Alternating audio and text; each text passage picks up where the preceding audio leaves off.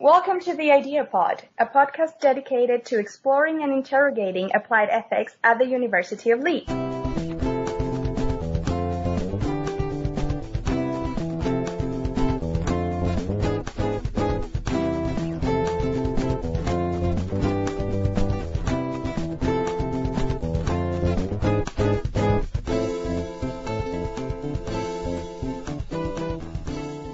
Hello, and welcome to the Sex Pod, a podcast series exploring the medical, ethical and philosophical issues surrounding sex work, with a special focus on sex work during the Covid-19 pandemic. This Sex Pod podcast is being produced in collaboration with Idea Pod podcast. Welcome to the final conclusory episode of the Sex Pod, a podcast which has explored the medical, ethical and philosophical issues surrounding sex work, especially during the Covid-19 pandemic. I began the podcast by chatting with Bea Piper, a member of the English Collective of Prostitutes, and she gave us a great insight into how sex workers have been affected by the pandemic. She also educated us on her collective stance that sex work should be treated in a similar way to any other type of work, and presented arguments in favour of decriminalising sex work. In episode 2, I was fortunate to be joined by Jude, who is the team leader for Nottingham's NHS Sexual Outreach Service, and Caris, who is operations manager at POW Nottingham, a sex worker charity. We discussed the huge reduction in NHS sexual health outreach work during the pandemic, and also how POW, as an independent charity, has adapted to continue providing support during the period of Covid-19. Like Bea, both Jude and Caris supported the call to decriminalise sex work. The podcast then took a more philosophical turn.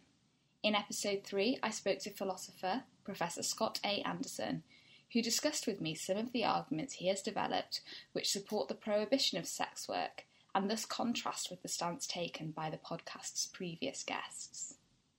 We discussed Professor Anderson's theory that normalising sex work would likely have the negative effect of exacerbating existing societal power imbalances between men and women, and might also undermine the relatively recent progress that has been made in eradicating workplace sexual harassment. In the final episode, I was joined by Dr. Anna Westin, a philosopher who now also works with victims of human trafficking, especially those who have been involved in sex trafficking. We explored the idea that sex work is often linked with particular harms that is different from other occupations. We also examined the importance of taking a nuanced view of harm and an individualised approach to the possible harms associated with sex work. My conversations with the guests of this podcast have challenged me to engage with two of the main issues which arise when discussing the ethics of sex work and the philosophy of selling sex. Firstly, the question of whether sex work is a job like any other, or just another type of work. And secondly, whether the possible or actual harms associated with sex work are relevant to the discussion of its ethical permissibility and the moral standing of sex workers and their clients.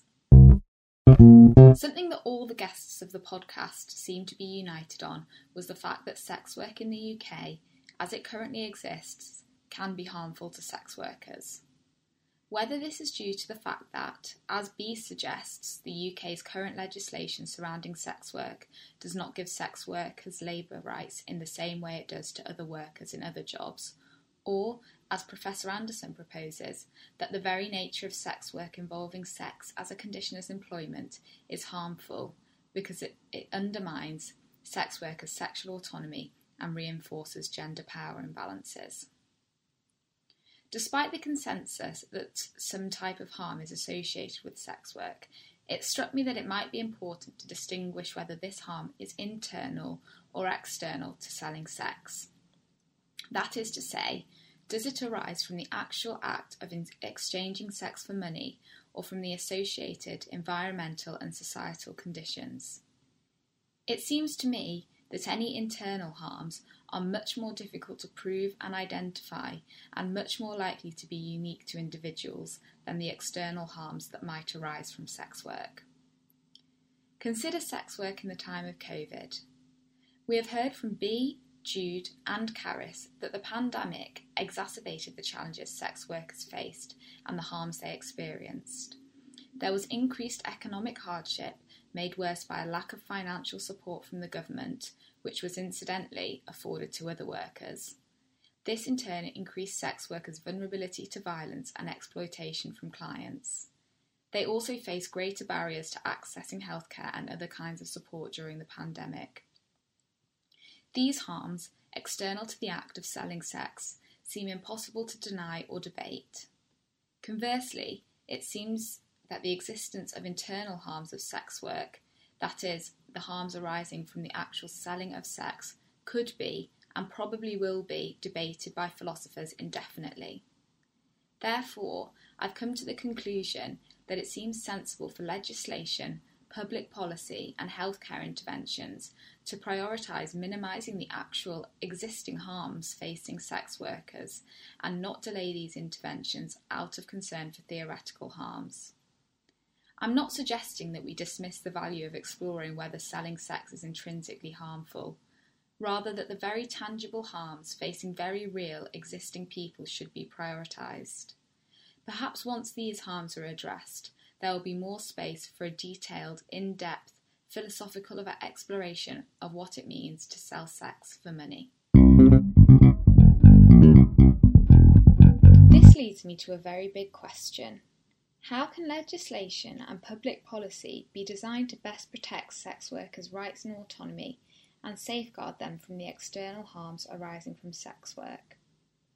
As I have mentioned, the English Collective of Prostitutes and most other sex workers' activist groups call for the decriminalisation of sex work, as do the majority of healthcare workers who work closely with sex workers. This is something that I do not think can be ignored. Decriminalisation is described by Juno Mack and Molly Smith, who are sex workers, activists and authors. They describe it as a legal model that decriminalises the sex worker, the client and third parties, and regulates the sex industry through labour law.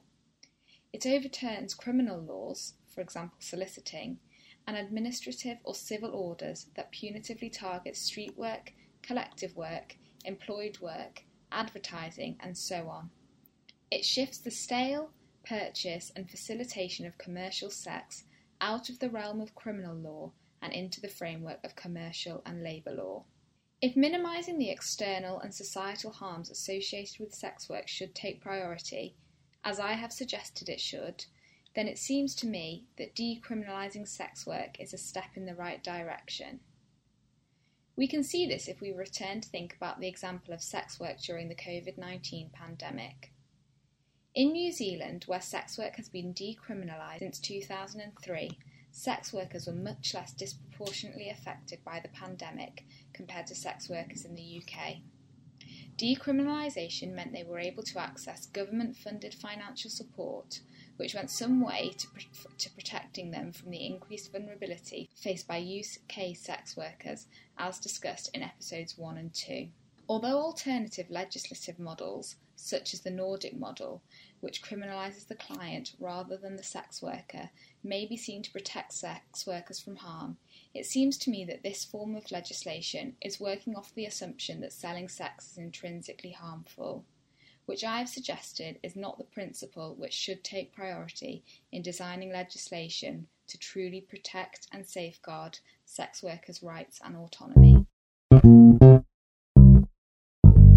My discussion with the podcast guests has led me to understand that decriminalising sex work is seen by many as a step in the direction of treating sex work as the same as any other type of work. This seemed to be something that B. Piper hoped for, but Professor Anderson feared. However, I remain unconvinced that decriminalising sex work will normalise it to this extent. Decriminalisation is legislation which protects and prioritises sex workers' rights and reduces the marginalisation of some of the most vulnerable people in society. I believe that this is a long way off a scenario where school children are presented with sex work as a career option, or unemployed people are denied state support before they have tried earning money through sex work. Ultimately, I believe that fear of scenarios such as these coming to fruition does not provide sufficient reason not to prioritise the current needs of sex workers facing very real hardships, for example, those experienced during the pandemic. Thank you for listening to the Sex Pod and joining me on my exploration of sex work. I hope you have found it interesting and have been challenged to think in a different way about the world's oldest profession.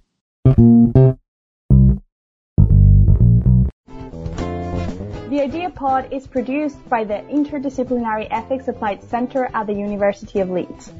Find out more at ahc.leeds.ac.uk/ethics.